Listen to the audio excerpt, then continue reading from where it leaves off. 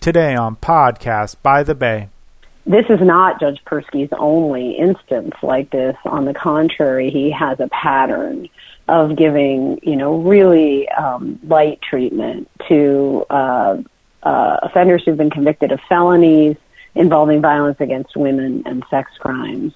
An exclusive interview with Stanford professor Michelle Dauber, who's leading the recall effort on Judge Persky. I actually look at that and think that means our justice system is a failure for women, because no one wants to be outing their perpetrator on the internet. That is not a thing that people want to be doing. They want to go to court. They want to have the same access to justice that they would have if this was not about a sex crime or sexual harassment. And we have got to fix our court system. Our court system does not work for women. All on today's episode of Podcast by the Bay. Stay tuned. Podcast by the Bay is brought to you by Highway Soul Productions. Check us out at highwaysoul.com and in conjunction with Liberty Realty.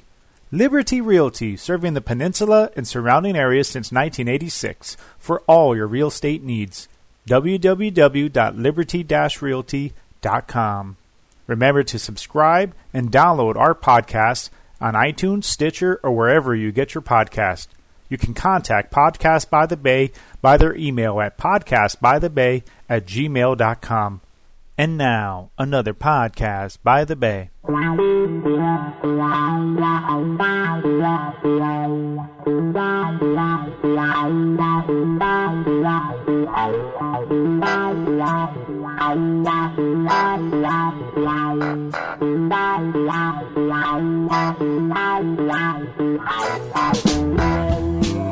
Okay, welcome to Podcast by the Bay. This is Andre. And this is Patrick. And welcome to another rendition of Podcast by the Bay. We're excited to have you joining us. We're excited to have you tuning in. And so, Patrick, I just want to talk about today's show.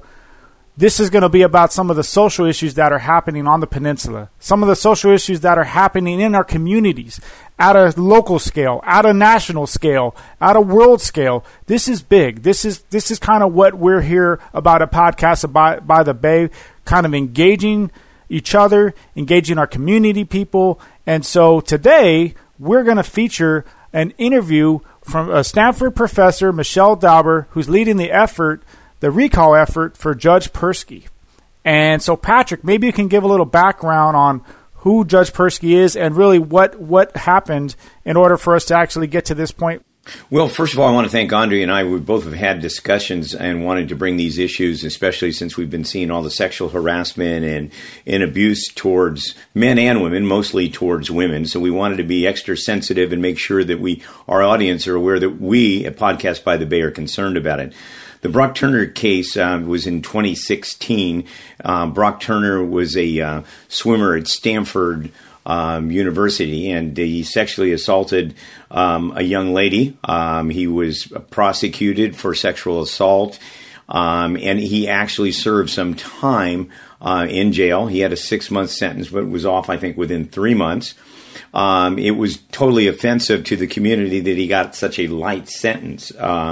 Judge Persky is in the Santa Clara County court system, and he's the one that gave the sentencing, even though maybe the sentencing was in line with other charges from other people. The attack was very definitely that the offense should have had more time.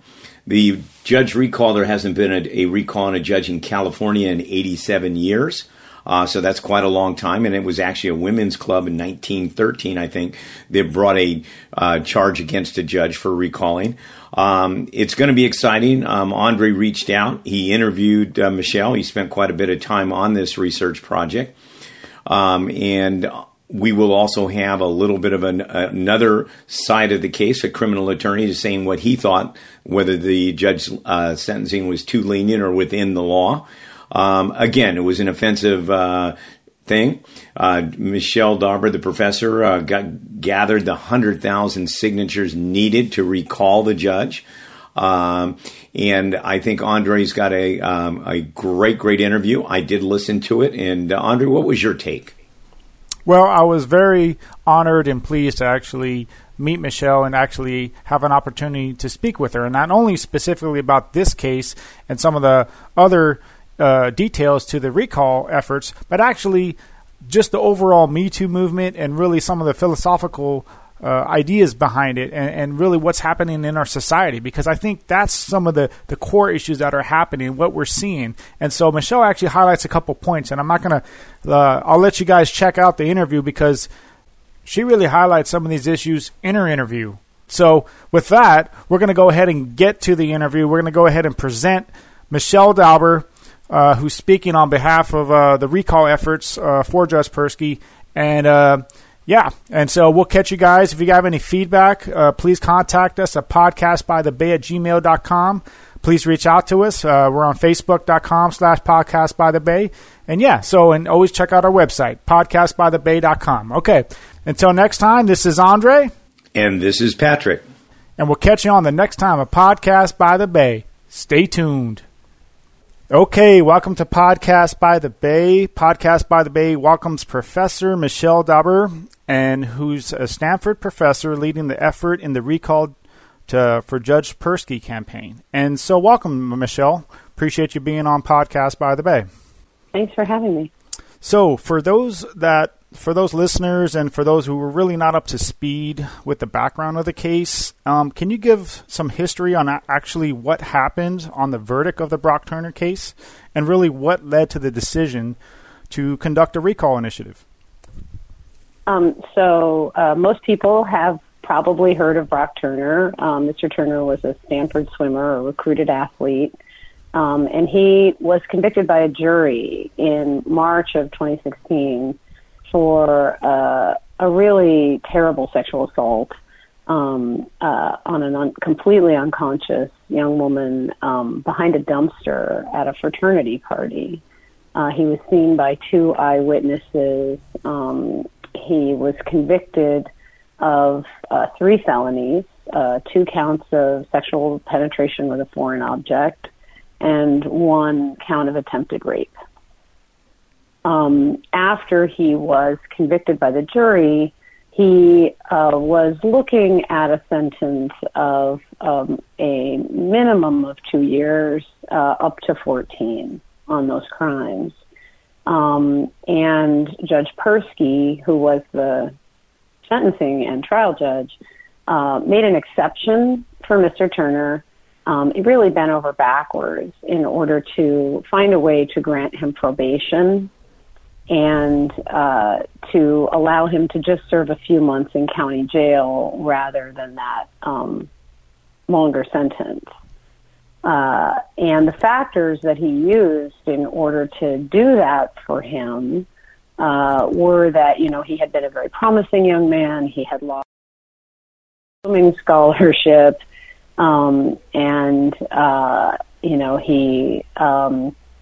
He would suffer some adverse publicity related to this criminal conviction.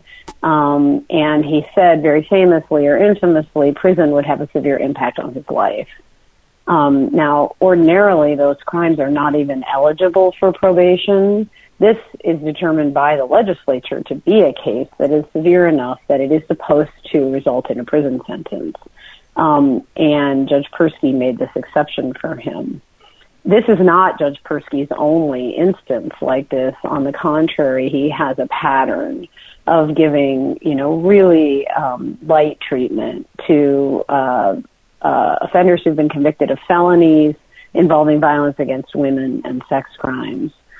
In another case, for example, there was a white, sort of middle-class person from Sunnyvale who was convicted of felony child pornography and had just dozens of really, really disturbing images of very young children, 18 months to 4 years old, little girls who were being raped or penetrated by adults when he was arrested, and he was convicted of felony child pornography. And Judge Persky gave him, just a literally unbelievable sentence of only 4 days in jail. This was Judge Persky's own determination. It was not a plea bargain with the district attorney. and it wasn't even in agreement with the probation report in some respects. So Judge Persky doesn't understand sex crimes, and he doesn't take them seriously. And the same is true of domestic violence, where he's let athletes go over and over again with incredibly light treatment. So the women of our county have banded together and mounted a very strong grassroots feminist campaign to put Judge Persky on the ballot so that we can give the voters a chance to elect a different judge. Well, thank you for the kind of the insight and the review to kind of behind the whole overall concept of behind the recall. I guess a couple questions, and for the listeners that do not know, and even for myself, does a judge have really at their own discretion how to administer the punishment and what would actually fit for the crime? Is that part of the judicial process? So there are guidelines that the legislature has given, and judges do have a zone of discretion to act within those guidelines. The question is whether they responsibly exercise that discretion, as almost all judges do, or whether, as in Judge Persky's case, he abused his discretion. And this is not just our opinion. Even some of Judge Persky's supporters have harshly criticized his decision in the Turner case and characterized it as an abuse of discretion. The dean of the University of California Law School, who isn't even a recall supporter, said this was an outrageous decision, a terrible error, and an abuse of discretion. Our position is we agree that it was an abuse of discretion, and we think it is our right as the voters to go to the polls and elect a different judge. We don't think we should be stuck with someone who commits abuses of discretion. So in the case that I mentioned, Mr. Turner, the guideline was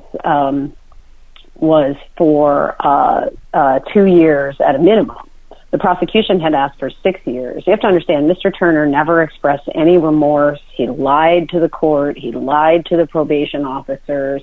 He's an unrepentant predator.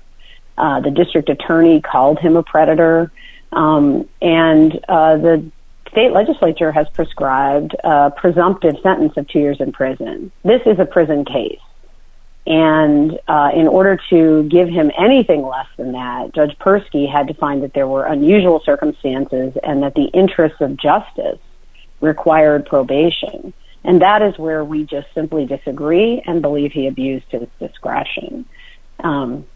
So is it safe to say then, really, on Judge Persky's overall, I guess I would say, pattern of punishments, it's more consistent, and it's more, I guess the position is that really is he really fit as far as in his role? I think that's really the concept behind the recall, because I guess of the pattern you guys are explaining, it doesn't really fit. Like it's I would say it's not more just because of the Brock Turner case. This is kind of an overall pattern. I guess that's kind of what I'm looking at. Absolutely. Okay. Yes, absolutely. There's an overall pattern. In fact, even before Judge Persky came to the criminal court in Palo Alto, he was only a criminal court judge, by the way, for 18 months. And he racked up this pattern of treating sex offenders and domestic violence perpetrators incredibly lightly, and just simply not taking violence against women seriously over and over again. In all these cases we've identified in a short 18-month time period. So this isn't like 5 cases picked out of, a decade. This is, many cases picked out of 18 months. So he definitely has a pattern. And he is an outlier compared to other judges. So, for example, in that child pornography case in which that individual, whose name was Robert Chain, had all of these, pictures, really disturbing pictures of, one was of an 18-month-old baby being raped by an adult. He should have gotten a 6-month jail sentence, according to what every other judge in the county gives. Now, he could have gone to prison, but there was no presumption for that. And every other judge in the county gives a 6-month sentence for that crime. Now, we could say we think 6 months is too lenient for that, but it's a first offense crime for that. And so every other judge, we looked across every judge just to make sure that what we were saying about Judge Persky was accurate.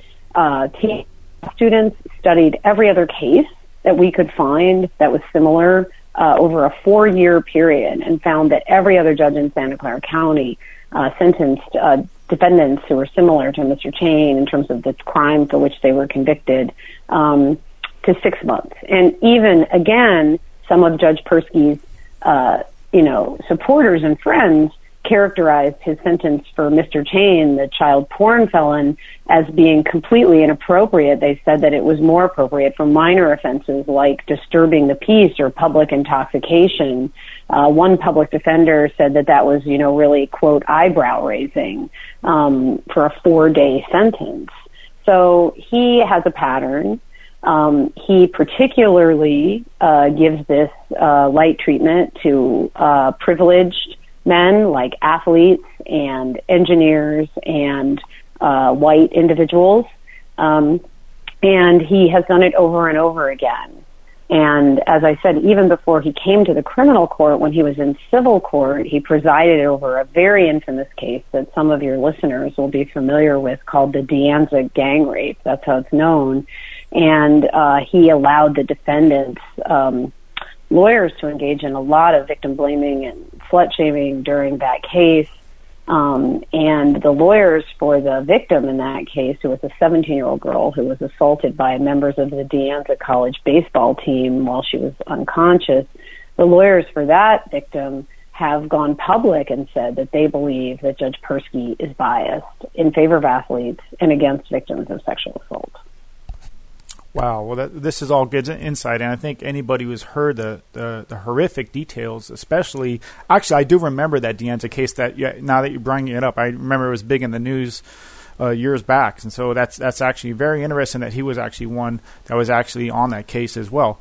But as far as the Brock Turner case, and just listening to the horrific details, and when you hear the significance, it's hard for me to understand.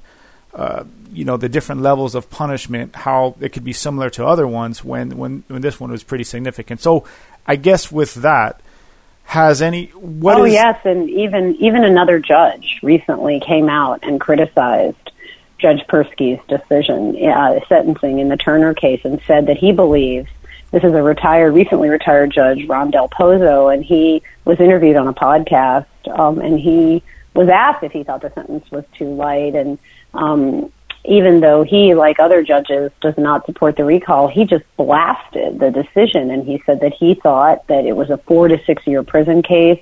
He said the sentence was inconsistent with the jury verdict. He said that that the Persky campaign was engaged in another context. He said the Persky campaign was engaged in victim bashing. And that, in fact, he believes that, based on what he saw in his 30 almost years on the bench, and based on what other people get for similar crimes, this was a completely out of whack, sentence. So it's very hard to defend his, sentencing and the use of his discretion in cases. And people who say, well, he was within his discretion are really missing the point. The reason we want to hold him accountable is because he was within his discretion and he abused it on behalf of perpetrators and against victims. That is the whole point, is that he had discretion and used it in a way that's completely outside of our community values in Santa Clara County and in a way that hurts women.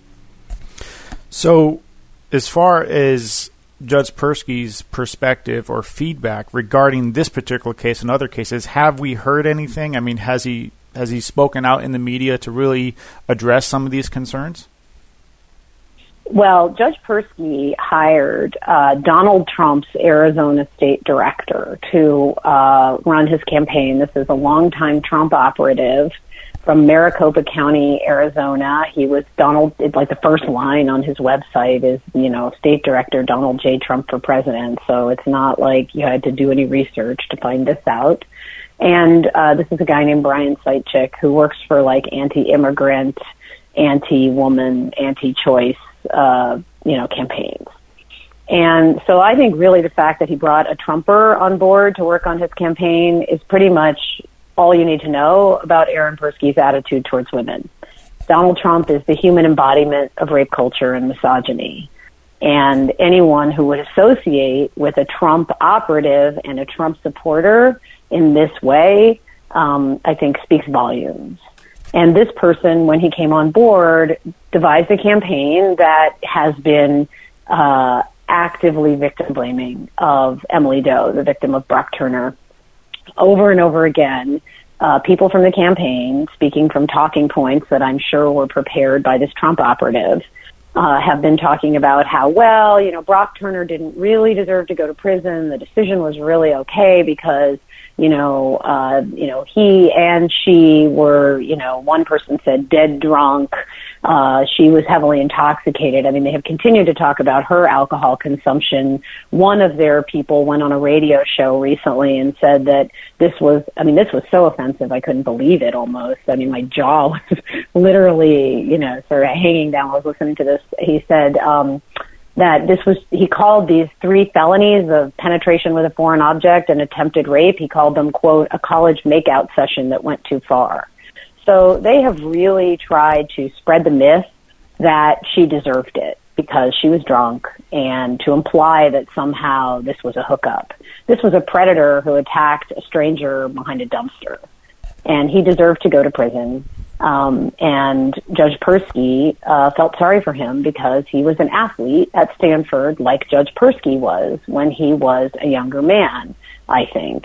And so that's the kind of bias that we can't tolerate in our system, the kind of bias that feels sorry for a predator or a child pornographer and ignores the human toll that these crimes take on women.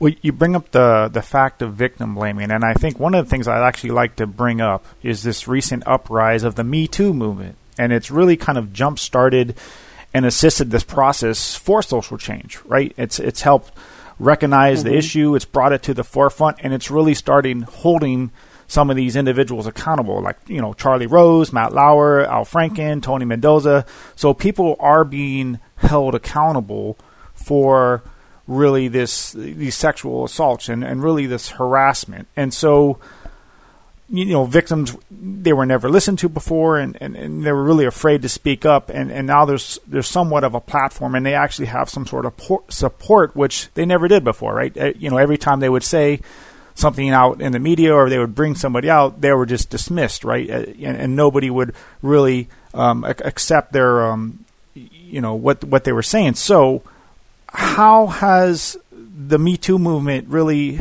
played a role or really affected in the recall effort?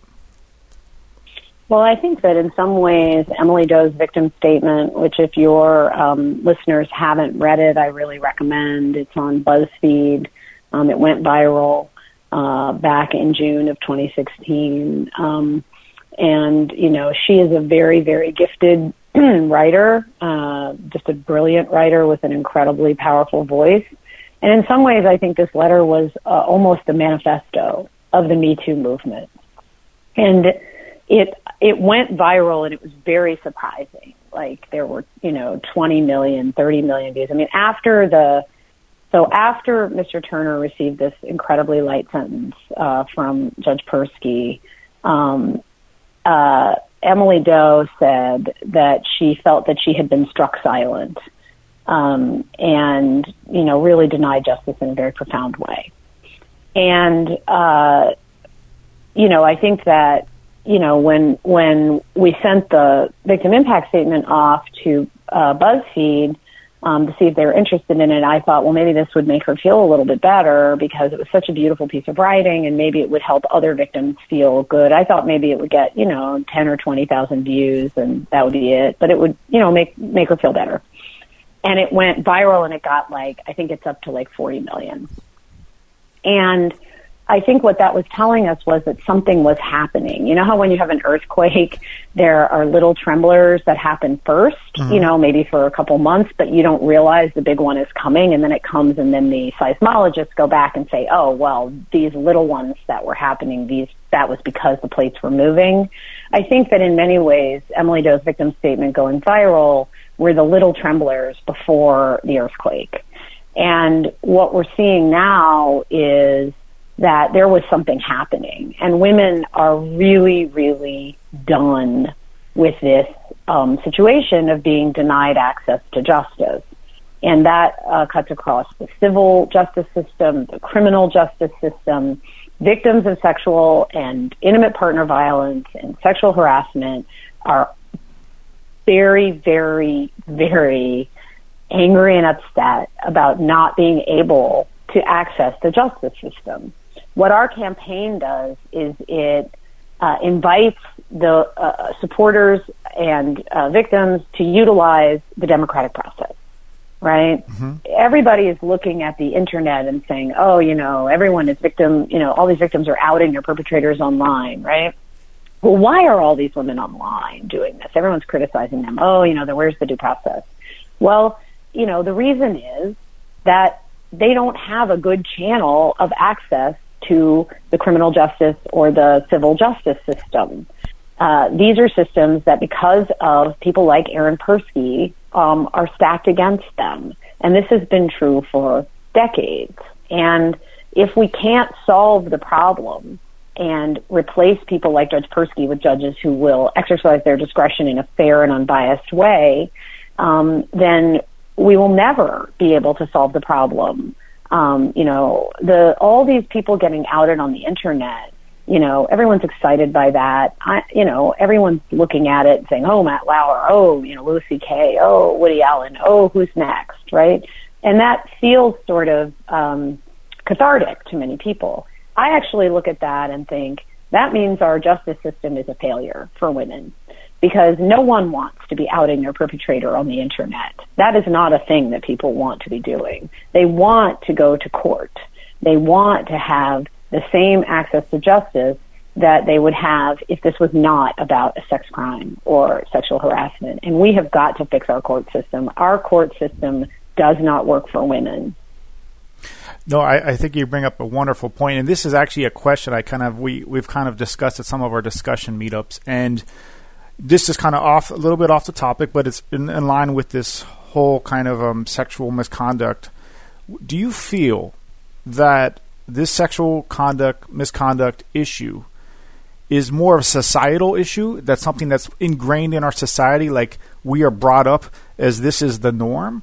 Or is it more something along to do with maybe a mental illness issue where there's certain individuals that just don't know how to reach their limits? Or is it maybe even something else? I think that, most of the research indicates that sexual harassment and sex crimes and domestic violence are related to power imbalances and inequality.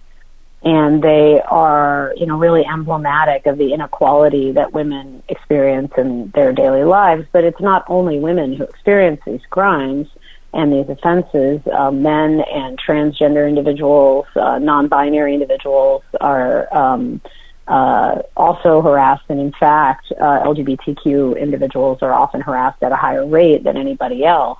Women of color are more likely to be harassed and assaulted, disabled women more likely to be harassed and assaulted. So power imbalances and the lack of equality for women really are driving this, and they're driving it in the workplace and in the educational context and just in life generally and inside the family, across a host of domains. There are ways that bias manifests itself in processes like the Brock Turner trial that are subtle, and might not be recognized as bias, unless you really take a look. For example, when Mr. Turner was sentenced, Judge Persky said this thing that I think is so remarkable that I sort of can't believe it. He said, he was talking about Mr. Turner's, quote unquote good character. And he said, well, I think up to this point, he has been more law-abiding than other law-abiding people, prior to his crime. And, he's been high-achieving and so forth. And I thought, what? I mean, he was convicted of these terrible, crimes, really grotesque. I mean, Emily Doe was physically injured. I mean, she was, stripped basically naked, spread eagled. He took photos of her, texted them to his friends. He, digitally penetrated her so roughly that he shoved dirt and pine needles into her vagina. She was, scraped and bruised, and, whatever it was he was doing to her was so horrible that two witnesses could tell it was wrong from 50 feet away in the dark on moving bicycles behind trees. I mean, they thought she was a dead body, and they ran over to see if she was still breathing. So this was not, an ordinary, sort of he said, she said. This is like, the rape by stranger danger in the bushes that your mother, warns you about. This was bad. And for Judge Persky to then say, oh, I think he's more law-abiding than other law-abiding people is like it should be in textbooks under unconscious bias, right? I mean, he's looking at this young man and he is seeing him refracted through the lens of privilege. He's white. He's a recruited athlete. He's a Stanford student. He comes from a quote-unquote good family. He has all these, letters of support, but this was not a college admissions interview. This was a sentencing for 3 heinous, grotesque, felony sex attacks. And, it was treated like, like a Rhodes Scholarship, interview or something. I mean, it was just bizarre. Mm-hmm. And I think that's how bias works. And that's why we want to remove Judge Persky from the bench. So I have one more question, and I really do appreciate your time. Should we be, as a society, should we be paying more attention to other judges and cases that are happening? And not so much just accepting what the punishments are given, but we should actually be paying attention to what's happening and really hold our system accountable. And if so, how can we do that without really jeopardizing our really judicial process or the law? Oh, such a good question. Okay, so first of all, the important thing to know about judges in California, like Judge Persky at his level, trial court judges, they're all elected. They're elected every 6 years in competitive elections, just like city council or school board or anything else. And in fact, people often, will decide that they want to run for judge. Right now in San Mateo County, there's a couple of different people who have decided to enter a judicial race and challenge a sitting judge. And in San Francisco, 4 public defenders of color have decided to challenge judges who were appointed by Republican governors.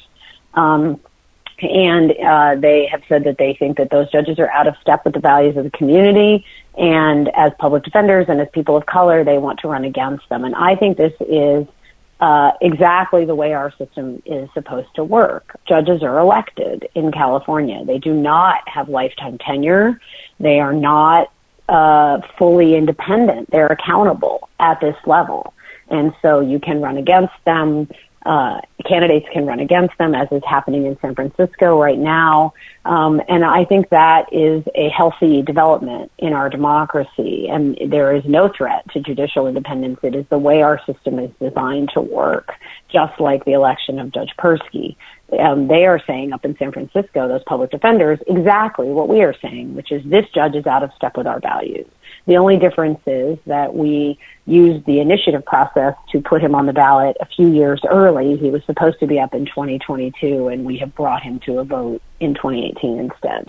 Now, in terms of, how do you get this information, or should people be, paying attention?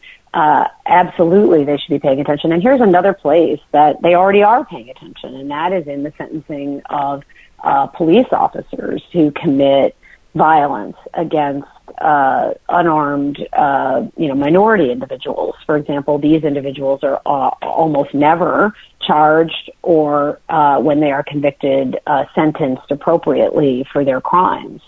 And, this is another place where I think the public can very usefully hold legal system actors accountable, and should do that. Because, again, those judges are exercising their discretion in a way that is saving powerful individuals who commit violence against the powerless. And that is exactly what we are seeing with Judge Persky and sex crimes. These are, somewhat analogous situations, at least from the perspective of, the desire to make sure that our, judges are holding everyone accountable fairly. Now, you asked a really good question, which is, how does the public get this information?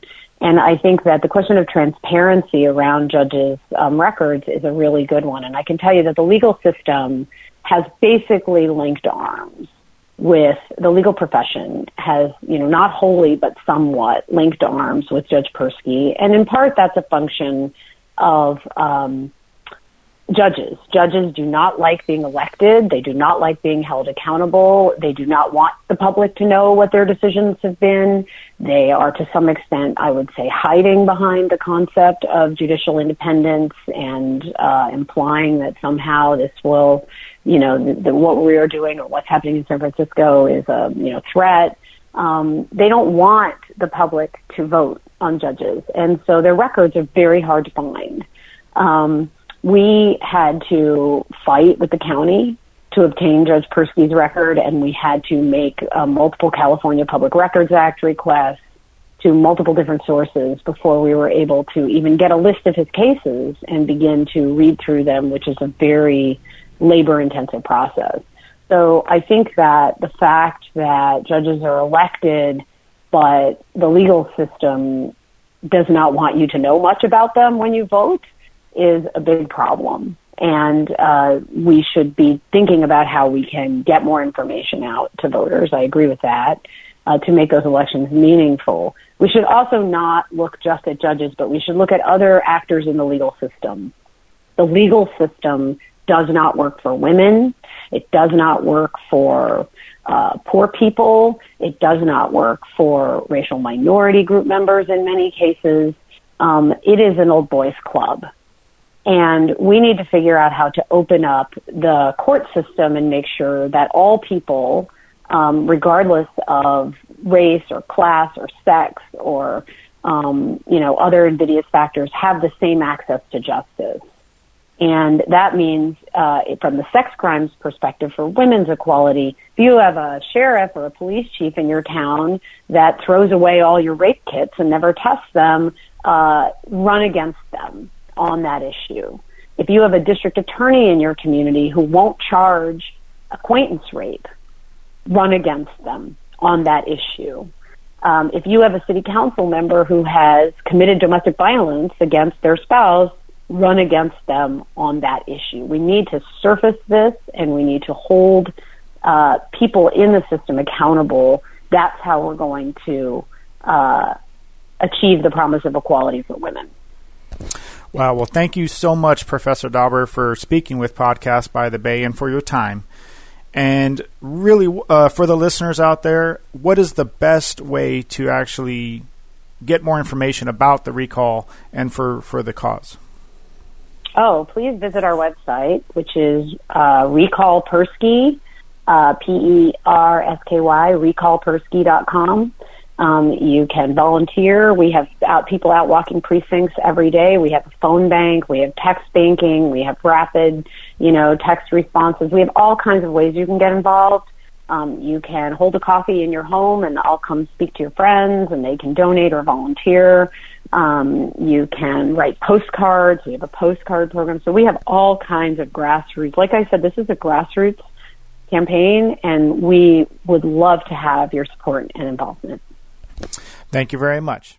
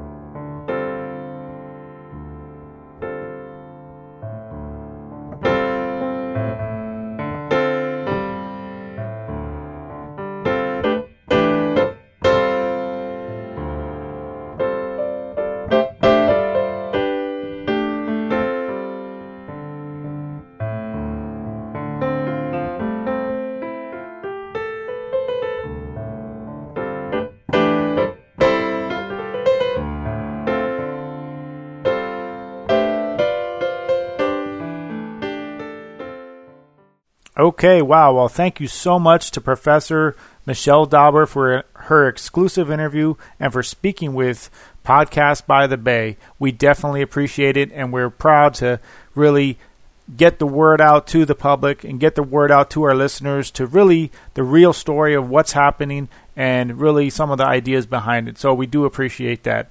And stay tuned for some of the next episodes coming up. We have some great shows coming up. We're going to get back to some of our mayor segments, and we're going to get to some Foster City segments as well. So, yes, all some good things coming up. So, definitely appreciate your guys' feedback. We got a lot of feedback next door through our friend Evan. We got definitely some other feedback, just communications back through our emails. So, yeah, definitely reach out to us. We appreciate it. And we'll catch you on the next time for Podcast by the Bay. Stay tuned.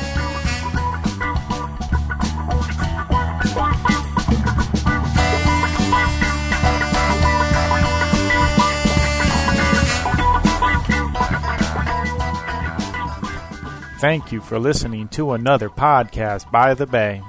Podcast by the Bay is brought to you by Highway Soul Productions. Check us out at highwaysoul.com and in conjunction with Liberty Realty. Liberty Realty, serving the peninsula and surrounding areas since 1986 for all your real estate needs. www.liberty-realty.com. Remember to subscribe and download our podcast on iTunes, Stitcher, or wherever you get your podcast. You can contact Podcast by the Bay by their email at podcastbythebay@gmail.com. All material is property and copyrighted by Podcast by the Bay, but does not necessarily reflect the views of Podcast by the Bay. For sponsorship opportunities, please contact us by email at podcastbythebay@gmail.com. Stay tuned.